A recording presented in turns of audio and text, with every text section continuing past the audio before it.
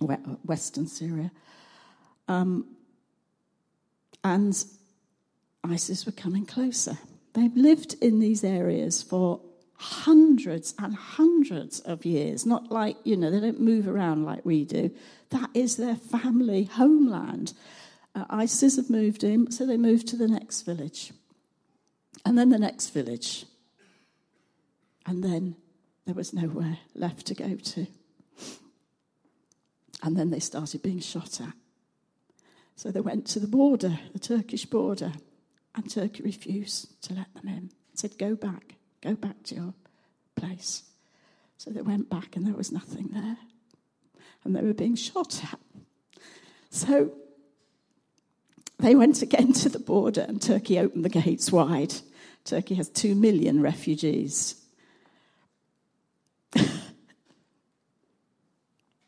Their hospitality is humbling to us. And we were talking about this after we'd been, and we were staying with an English couple.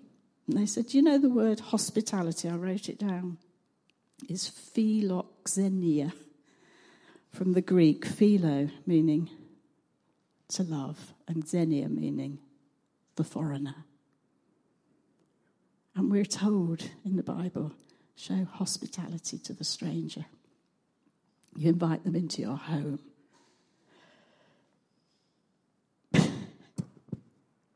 Next, please. That's the little hut they live in. There's a mum and one of the kids out the front. You can see it's just a derelict hut. It's waiting to be demolished. There's 30 people living in 2 little huts like that. A big patch of land. That's the pile of fuel on the left that the church have delivered. As I said, everything these people have has been given by this church. Their heating, their bedding, their food. They would have nothing. They were begging on the streets. Next, Justin. So we moved away from the refugee camp, which was just heartbreaking. And you're there and you're thinking, what can I do? And all you do is you bend down and you hug the kids. And you pray for the mums and you give them a hug. And then we went on the next day to 3 meetings. Today, when the words didn't come up, I thought, well, why am I worried? Last week I was in a meeting where the words were in Turkish and then in Farsi and then in Arabic, and I couldn't read any of it. But I joined in. You just sing in tongues or make it up. So these are the Arabic kids out the front. They have lots of kids. And the guy at the back with his arm raised, he is one of the leaders there. We had a meal with them, again, amazing hospitality, and they told us, we said, well, what happened to you? Well, I worked for a big church in Baghdad, or a church, he didn't say a big. I worked for a church, I was out on the streets all the time. I was giving out tracts, I was giving out Bibles, and then I started getting warning phone calls. We know who you are. We know what you're doing. Stop it. So I carried on, he said. And the phone calls kept coming, and I ignored them. And then one day he was kidnapped by 4 men and held at knife point, bundled into a car, and he just thought, I've got a wife. I've got 2 little kids. Help, God, help. And he said, in Baghdad, there are loads of holes in the road because of the bombing. The car hit a hole, turned over. He punched his captor, leapt out the car, climbed, rolled, ran to the closest house, knocked on the door and said, I'm a Christian pastor, I've been kidnapped, can I come in? And they let him in. Then they arranged a taxi to get him home, and he went into hiding for 2 months. He couldn't tell his wife what had happened, because the last time he'd hit danger, and it happens, he told his wife, and she was breastfeeding their baby, and the milk just stopped instantly. She could never feed again. And this time she was feeding baby number 2. So he thought, I can't tell her. And she kept saying, what's wrong? And he said, I'm ill. And in the end, he told her. And he said, you have to leave. You have to leave with the children. They will find us. These men are serious. And this fantastic woman on the left leading worship said, we either live together or we die together. And they waited. And they got out the country because he knew certain people. They got driven at night to the airport, bundled into the VIP lounge and put on a plane out. So they made it. Can you put the next one up, Justin? That's us telling our story at the Persian meeting. There are 100 people crammed into a room about as big as this bit, not even as big as this front section. No, it's nothing like as big as this. 100 people cram in, and about another 50 in the foyer where this is, up the stairs, down the stairs, in the kitchen. The place is packed. And we were just telling our story of how we became Christians living in Iran, which, of course, they love. And then we started to hear some of their stories. Just amazing stories. The guy who leads the church, again, worked in a church in Iran, AOG church, big church. I said, well, how big is big? He was the worship leader. He said, about 2,000. And then he told the story of how the authorities closed it down by saying, you can only have meetings in Armenian, because it's legal for the Armenians to be Christians. And then they said, you can only have one meeting. And they couldn't do that. And then they said, tell your people next Sunday is the last meeting. Well, they wouldn't do that. So the next Sunday,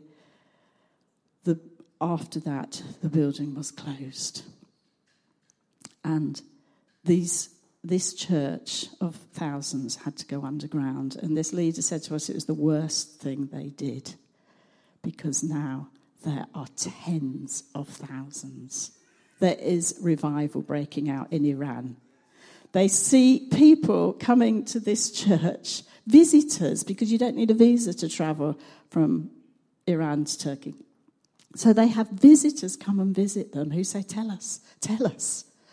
And they become Christians in a week's visit, and then they go home, and then they're telling people. It is phenomenal what is happening. When we lived in Iran 38 years ago, there were hardly any Christians. And I asked the leader, tell us, how did you become a Christian? He said, 50 years ago, my husband's saying it's time. 50 years ago, I'll break this really brief, discovered his grandfather found a tract on the street and couldn't read, took it home, wanted to know, showed it to somebody, showed it to the mullah. The mullah, he found 2 tracts. God is amazing. Took one to the mullah. What does this say? And the mullah said, oh, you don't want to know anything of this. Tore it up before him. Oh, you don't need to know any of this. So he kept the other one, and he found out it was from some Christians and that they lived in Tehran. So he started writing to them. He then got very sick. He lived way up in the north near the Caspian. Had to go to Tehran for medical help. And he went to the doctors, and they said, there's nothing we can do. He went to the hospital, they did all the whatevers. So he thought, right, well, I'm here, I'm going to go and find these people I've been writing to. And he knocked on the door and he said, I'm sick and I've been to the hospital and there's nothing they can do. And they said, come in. We have a doctor here. Come in. And there was a group of Christians in the room. So they said, our doctor isn't visible, but his name is Jesus. And we will pray to him and he will heal you. And he did. This man was completely and utterly healed. So you can imagine, he went home, told his wife, she became a believer, whole family. So this guy who's leading worship, who's a lovely, lovely man, is a 3rd generation now.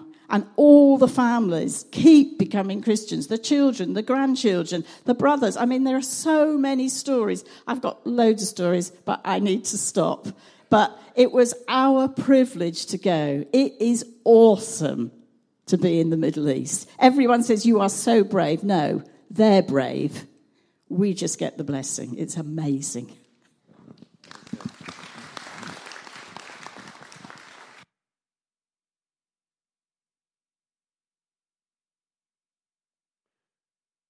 Okay, just put that next slide up, will you? Just so you get a bit of a... This was at the conference. You'll see Andy Martin in the back with Mikhail. You remember Mikhail? He came last July.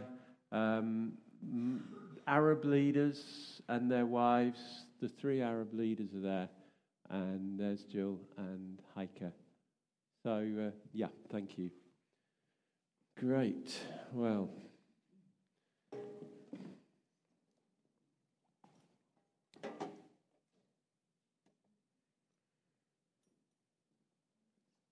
Get this on.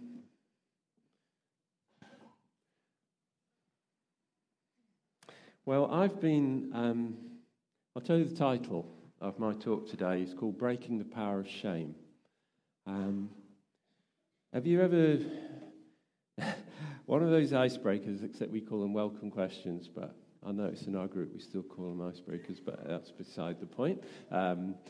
You know, this is a difficult icebreaker when someone says, tell us your most embarrassing moment. Because your most embarrassing moment is probably far too embarrassing to tell, okay? So you've got to pitch it around, well, it is embarrassing, but it'll get a laugh, and it's not too embarrassing, okay? So this is my most embarrassing moment kind of answer to that one, which is when I first... my first job in London, I got a job working at university, and I was only in my early 20s, and I was a new boy in town. And it was a staff meeting, we were invited, and Jill was very handy with a sewing machine, and it was the early 70s. Now, what was hip around the early 70s was hipsters. They kind of came to here. They were made of velvet, and they flared. So you can imagine, and Jill made me this beautiful pair in bottle green velvet. So I had my hip flares on, and I went to this meeting, and I sat down, and it was this rip. And the seam just went from here all the way down my thigh, as this opened up. So I had hip and rip flares. And I'm sat on this seat, and unfortunately I had, like you did in those days, you had paper, you know, you carried things around. I would have had my laptop like this, but I had this folder over my leg, and I sat in fixed, frozen position for the duration of this meeting. I managed to shuffle out, and, you know, we've all got these stories, haven't we, where things go seriously wrong. And but I've been thinking a lot about shame because in the East, the whole thing of shame and honor is massive in shaping the culture. Whereas in the West, I don't think we think a lot about shame. We're much more familiar with guilt. You know, our gospel is presented as Jesus died for your sins. You can have your sins forgiven by trusting in Jesus. And then we use pretty much legal language, justification, you know, you've been declared not guilty. We're very familiar with a gospel presentation, even the 4 spiritual laws or some of the diagrams we use. They're all about sin separates us from God, but Jesus has paid the price. We can reconnect. We can become part of His family again. And so we know about guilt. What about shame? Because I think it's we don't talk about it as much, but I've been thinking about it in a Western context. Because, see, I think where shame in some ways is more powerful is that it affects our whole sense of who I am. Because if you've got a shadow of shame over you, it's like this affects my sense of identity. Who am I? Well, I'm shamed. I'm ashamed. I'm embarrassed about myself. So I think we've used this as the kind of simplest distinction between guilt and shame is guilt. I made a mistake. Shame is, I am a mistake. One's about something you do, which you can deal with, produces guilt, but shame is about who I am. I am a mistake. And so Jesus came to deal with guilt, and he came to deal with shame. And in a minute, I want to tell you a story from the Bible where someone encounters incredible shame, but he finds his way out of it. And I want us to see how he does that, because he told us, he wrote a little story in the Bible about how he got free from this heavy weight of shame. So I was just earlier in the week, I just thought, I'm going to jot down some of the things that I think can be those fairly deeply affecting events or things in life that leave us feeling our very sense of being affected. We're more ashamed of who we are than confident in who we are. It affects our identity. So I just was a random list. You lose your job. You get made redundant. It's like, there's a whole issue to deal with, isn't there? I mean, some of you could come up and tell stories about the pressure point of that. And it is a pressure point. Your own sense of identity and being is tied up in what you do. Suddenly someone's, we let you go. In other words, we got rid of you. It affects people. Maybe your partner leaves you. Well, I wonder what people think about that. I wonder what's been said about that. It makes me feel, you could go through that whole thing. Maybe I was even driving here today and I felt I should mention this one. I am a mistake because my parents never wanted me. And you've had a sense of shame and confused identity from the very moment of conception or birth. Maybe you make a mistake and you get pregnant and it was never in the plan. And it affects your sense of who you are. Maybe you commit a huge social faux pas. You've just embarrassed yourself in the public setting and you just want to take those words back and swallow them again. Have you ever been like that? I just love this story. I don't know if it's true, but it's a good one anyway. The Queen's holding a banquet.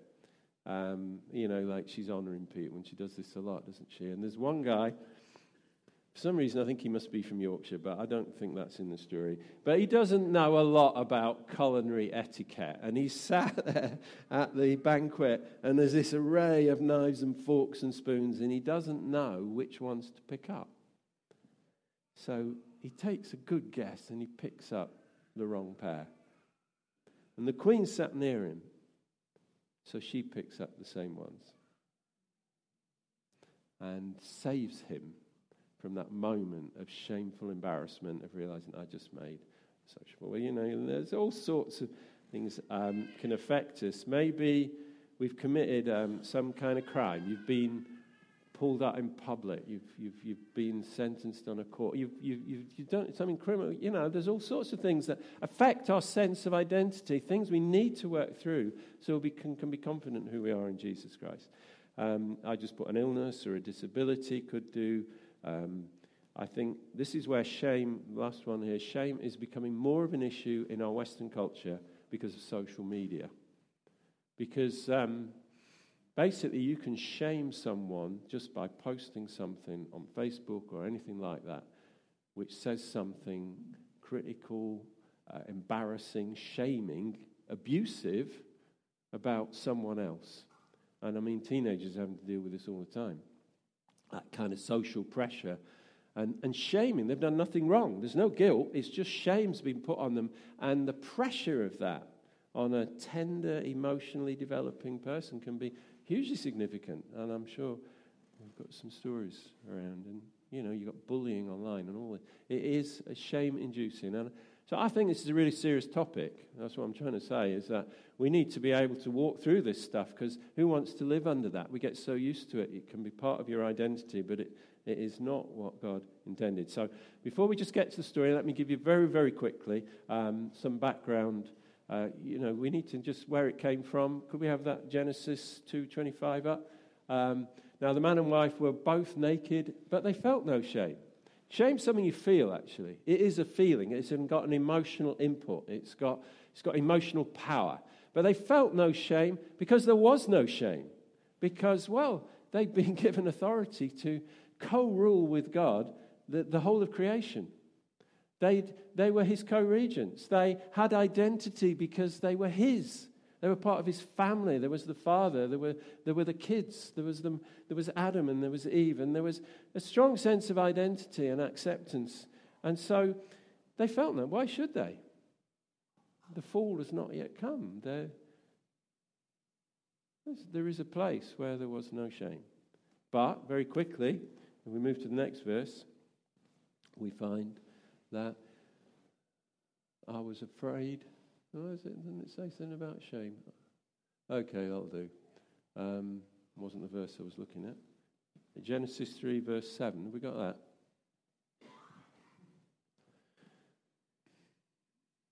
Is it coming up? Can you do me verse 7? No, okay. I will read it to you. I've got a book here. Comes in useful sometimes. I'm glad I brought it. You never know.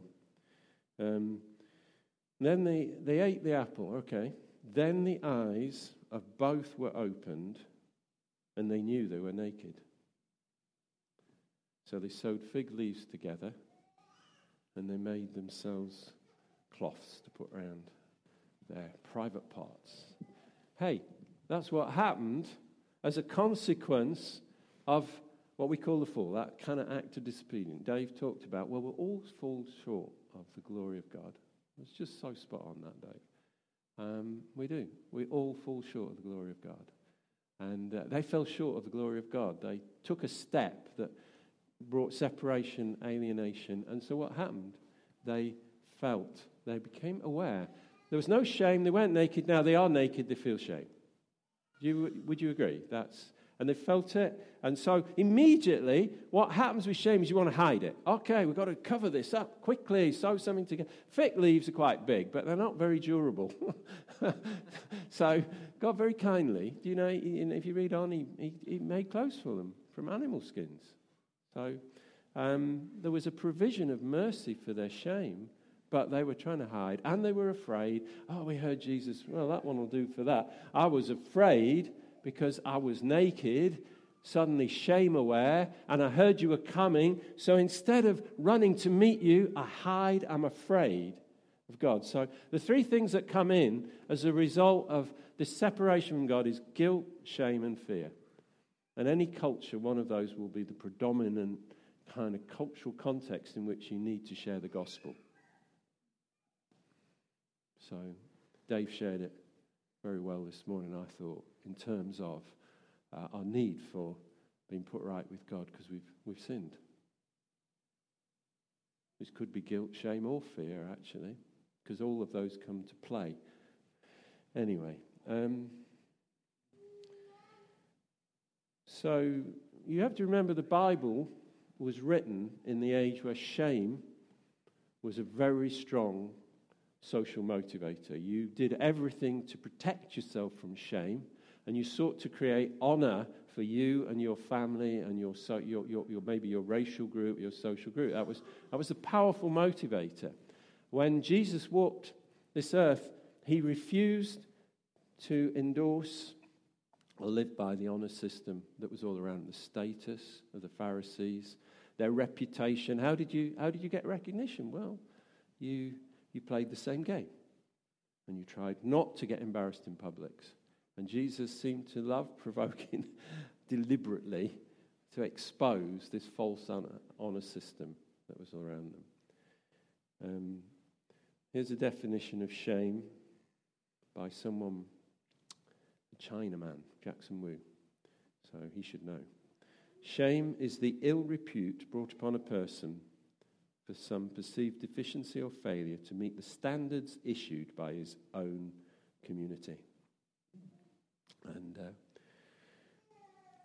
now, what Scripture promises is that instead of shame or dishonor, we will receive honor from God. That is the gospel promise. If you want to twist this one round, there is a promise of honor.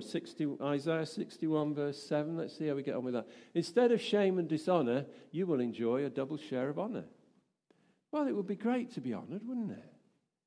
You know, you gave me a little clap, a little ripple clap. I agree. It wasn't heartfelt and really massive endorsement of me, but it was a little ripple, and I thank you for that. I felt somewhat honored, and you know, it's good to honor one another, isn't it? And here God says, well, Isaiah says on behalf of God, instead of shame and dishonor, which are everywhere, I'm going to bring you a double share of honor. That would be great. And to be honored by God, it's like, you can't get higher than that, can you? I mean, well, it's just wonderful, isn't it? I mean, that would change our lives. So thank you for your ripple of honor. I was listening to Simon Holly while we were at this conference because he was there, and he was talking about how they wanted to reduce their essential core values of what they are, their cultural values as a church, down to just 5 clear words. And one was honor. In fact, it was the first one he talked about. We want to live in a church where we quite deliberately and quite intentionally honor one another. And another one was accept, where we honor and accept one another. And a third was with authenticity. We're real. It's not a pretend, good morning, Mr. Jones, you know, and I hope you're well. It's a genuine authenticity that goes, and so I want to tell you a story, how we get from a place of dishonor to a place of a double honor. Okay, and I want to tell you a story. It's tragic in many ways, but God really uses it in the life of this character. You'll recognize him soon. He's a lot's promise over him. He's living with the rainbow of promises. He's seen a lot of success, particularly on the battlefield. He's killed his 10,000s, whilst the king has only killed his thousands. So you know I'm talking about Saul and David. And Saul becomes jealous of David, and he begins to want to kill him because he's getting more honor than Saul is. And that's an offense to him. He can't handle it. So he gets his son Jonathan to try and get David to come to this banquet so he can spear him. He's already tried to spear him a couple of times and failed. And Jonathan sides with David and says, well, David, I'm going to find out if my dad really does want to kill you. And he finds out he really does want to kill him. So what's he going to do?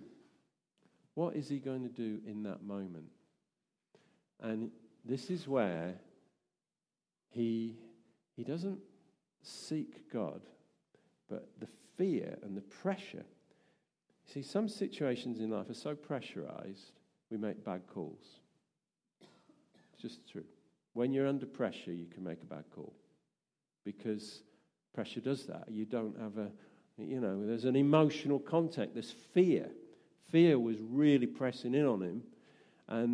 And so he makes a call of what he's going to do. And in that pressure moment, and it is, I mean, it's easy to stand back and say, oh, he should have asked God what to do. Well, yeah, he should. But I've been in pressure situations where I'm just knee-jerk reaction. I'm not asking God what to do.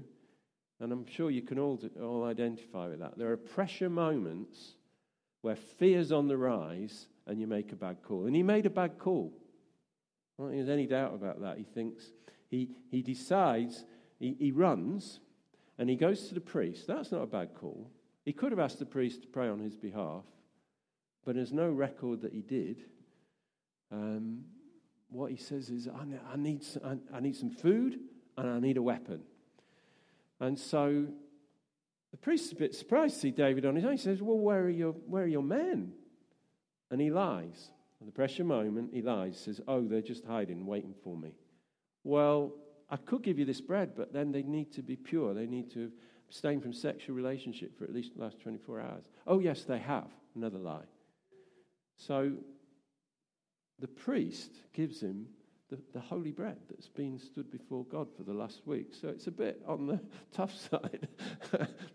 every week they change it over, and they just changed it over. So they give him the bread. And then the sword. Oh, we got Goliath's old sword. I mean, this is David's sword, really, isn't it? I mean, he got it off Goliath, and it's wrapped up in this cloak, and it's just waiting. He thinks, I've got the sword, I've got some bread, I haven't got any men, I'm all alone. What am I going to do? Oh, I know. I'll go and hang out in one of these Philistine cities and let their king take care of me. The one whose men, the 10,000s I've been killing, I think I'll go to his city in Gath. And he goes to the city, and then they start saying, this is David who's killed our 10,000s. And in a moment, he realizes that he's totally screwed up. So he's got to find a way out of a pressure moment. So what does he do? He has to pretend to be insane, which is what he does. So he's got a beard. Every good Jewish boy had a beard. And he starts to let saliva run down his beard. And he starts to act like a madman. And he starts clawing at the doors of the town, Gath. And he must have been a good actor, because they're taken in by this. Shame is covering him. This is a shaming experience. If you can imagine, have you ever been under that much pressure where you've had to act like an idiot in order to get out of a situation? But it works, because he says, I've not got enough madmen already in Gath. Get rid of him, And he manages to be released to go, even though he's this commander in the midst of his enemies. And he's released. And the story then he goes to the cave of Adullam, and we all know about that. It starts to change. But something happened. Something had to happen for him to come out from the shame of dribbling maniac, that pressure point behavior, so that he could walk free again. Maybe one of those things that you connected with earlier, you need to know. How do I walk out from under that? How do I walk out from feeling I've always been a mistake? I shouldn't even be here. How do I walk out from it? How do we walk out? And he wrote a psalm that tells us how he walked out from it. And I like how the psalms sometimes, they're not really scripture, they just tell you the story and then they go into the psalm. So Psalm 34, you can peg up the first few verses anyway. And I think I'm going to have to resort to my Bible again. And is it? Oh, that is, but not the introduction, you see. It gives you the context sometimes for a psalm.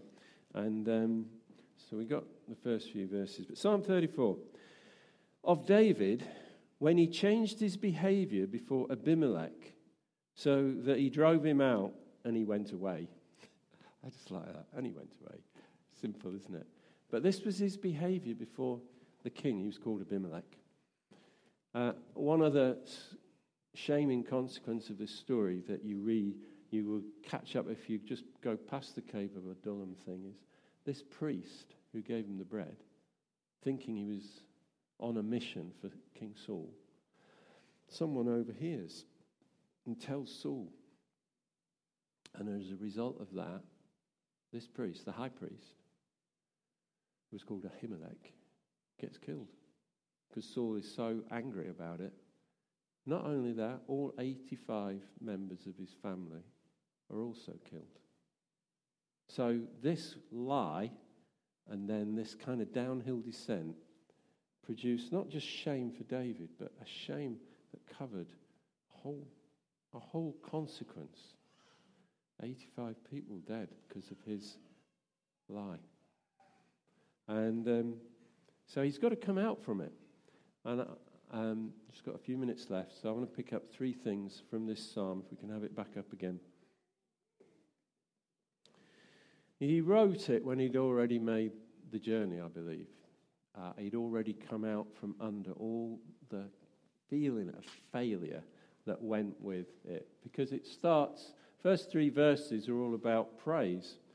So it was great to start that today, by entering his gates, thanksgiving.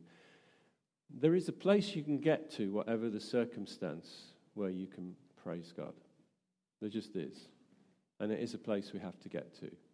He got there. And if you look at it, it's quite interesting. It's all times and constantly. All right? This isn't just breaking out for a moment. This is finding that place where he knows. When you hear these refugee stories and you've been in their shoes, it's a lot easier, in one sense, for them to praise God at all times. I'll constantly give him praise, because that's all they've got. They've got family around them. They've got some friends around them. In the church, they can party like nobody else. So but they were able to praise constantly.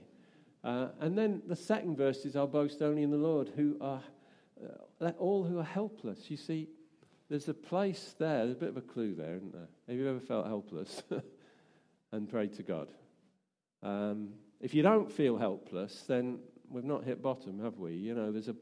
There's a humble place in which I've so screwed up. I'm so aware of where I am and I need. And so he says, let the helpless cry, and God will answer them. And then the third verse is, sing a new song, play skillfully, sing with joy, come. Let us tell of the Lord's greatness. Let us exalt his name together. And that shame thing, what does it do? You want to hide. You want to hide. You don't want to come out in the open. There's fear, there's a sense of guilt because you've sinned, and you know you've sinned, but there's this shame, just cover up, hide, let's retreat. And so he says, let us exalt the Lord together. Yeah, together. He's made some big decision here. I'm not going to hold back. I'm not going to hide away. I'm not going to shut myself off from my brothers and sisters. I'm going to press right in. We're going to exalt the Lord together. Let's just do it. I am going to go to group this week because I want to see my brothers and sisters and I want to exalt the Lord together. That instinct to pull back, let us not stop meeting together, because somewhere we want to hide because there's something to hide. We're embarrassed. We're ashamed. And David's made a breakthrough here. He's got back to God. He knows he's been able to humble himself as helpless, and he knows he's happy to be amongst the people. Let's do it together. And then the next thing, so that's the first thing. It's all around praise, worship, and connecting with God. The second thing is he prays to be delivered. I prayed to the Lord, he answered me, he freed me from all my fears. And I just thought it was interesting we sang that song. I'm a child of God, I'm no longer a slave to fear. I thought, oh, well done, Ali. Got that one right. we connected somewhere there, didn't we? And so well done, mate. Because those words just capture something about walking out of fear.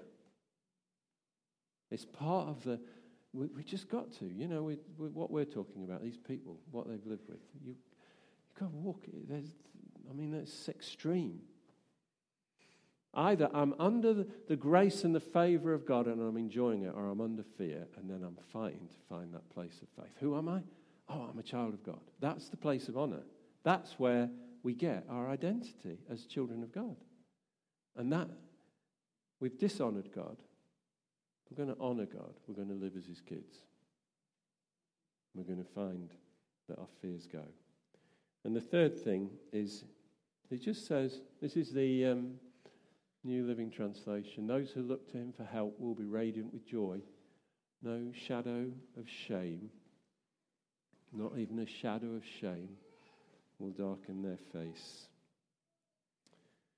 And you see, I think when we come to God conscious of an area of shame,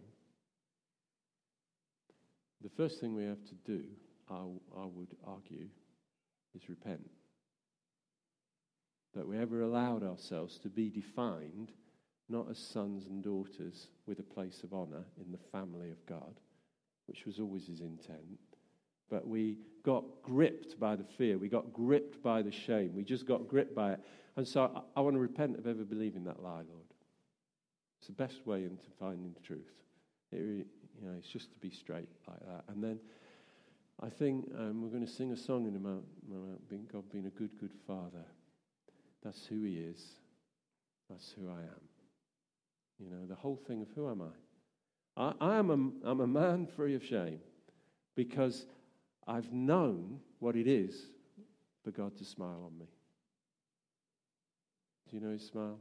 His smile breaks the shame. We can repent of ever allowing others to define us, that fear of the public voice, that kind of thing. I'm sorry. I don't ever want to come under that. I'm sorry, Lord, I ever did, but I did. I know I did. I know I am. But I want to be free. Even this morning, I want you to break the power of shame over my life, that I can walk with my head held up as your child. And I can sing that song, I'm no longer a slave. I can sing, good, good Father. Why don't you come up, Ali, with your band, presume. And you see, Jesus went to the cross. Hebrews 12 verse 2 tells us that he went to the cross and he despised the shame. Because he'd seen something greater, the joy that was set before him, he despised the shame. He endured the cross, that he would be exalted to the right hand of honor and glory on high. And you see, we have the gospel addressing a shame culture and a shame situation and a shamed life right there in Hebrews 12 verse 2. Jesus despised the shame. He took our shame.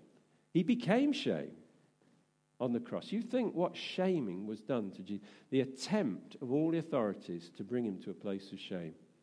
They whipped him, they flogged him, they stripped him, he was naked. They nailed him to a cross. Cursed is everyone who dies on a cross. They did everything they could to bring shame onto Jesus, and he despised it and he disregarded it. He would not allow shame of the culture he was in to define who he was. He knew who he was, and he would not let it. And he had a victory on the cross because he rose. And so on our behalf, he took our shame. He broke its power. And that's why you can have the power of shame broken over you this morning. Just as you say, I'm not going to come under that. I'm sorry, Lord. I believed a lie. It's not true. This is who I am. Now come and break the power of shame. Just through the cross, through the resurrection.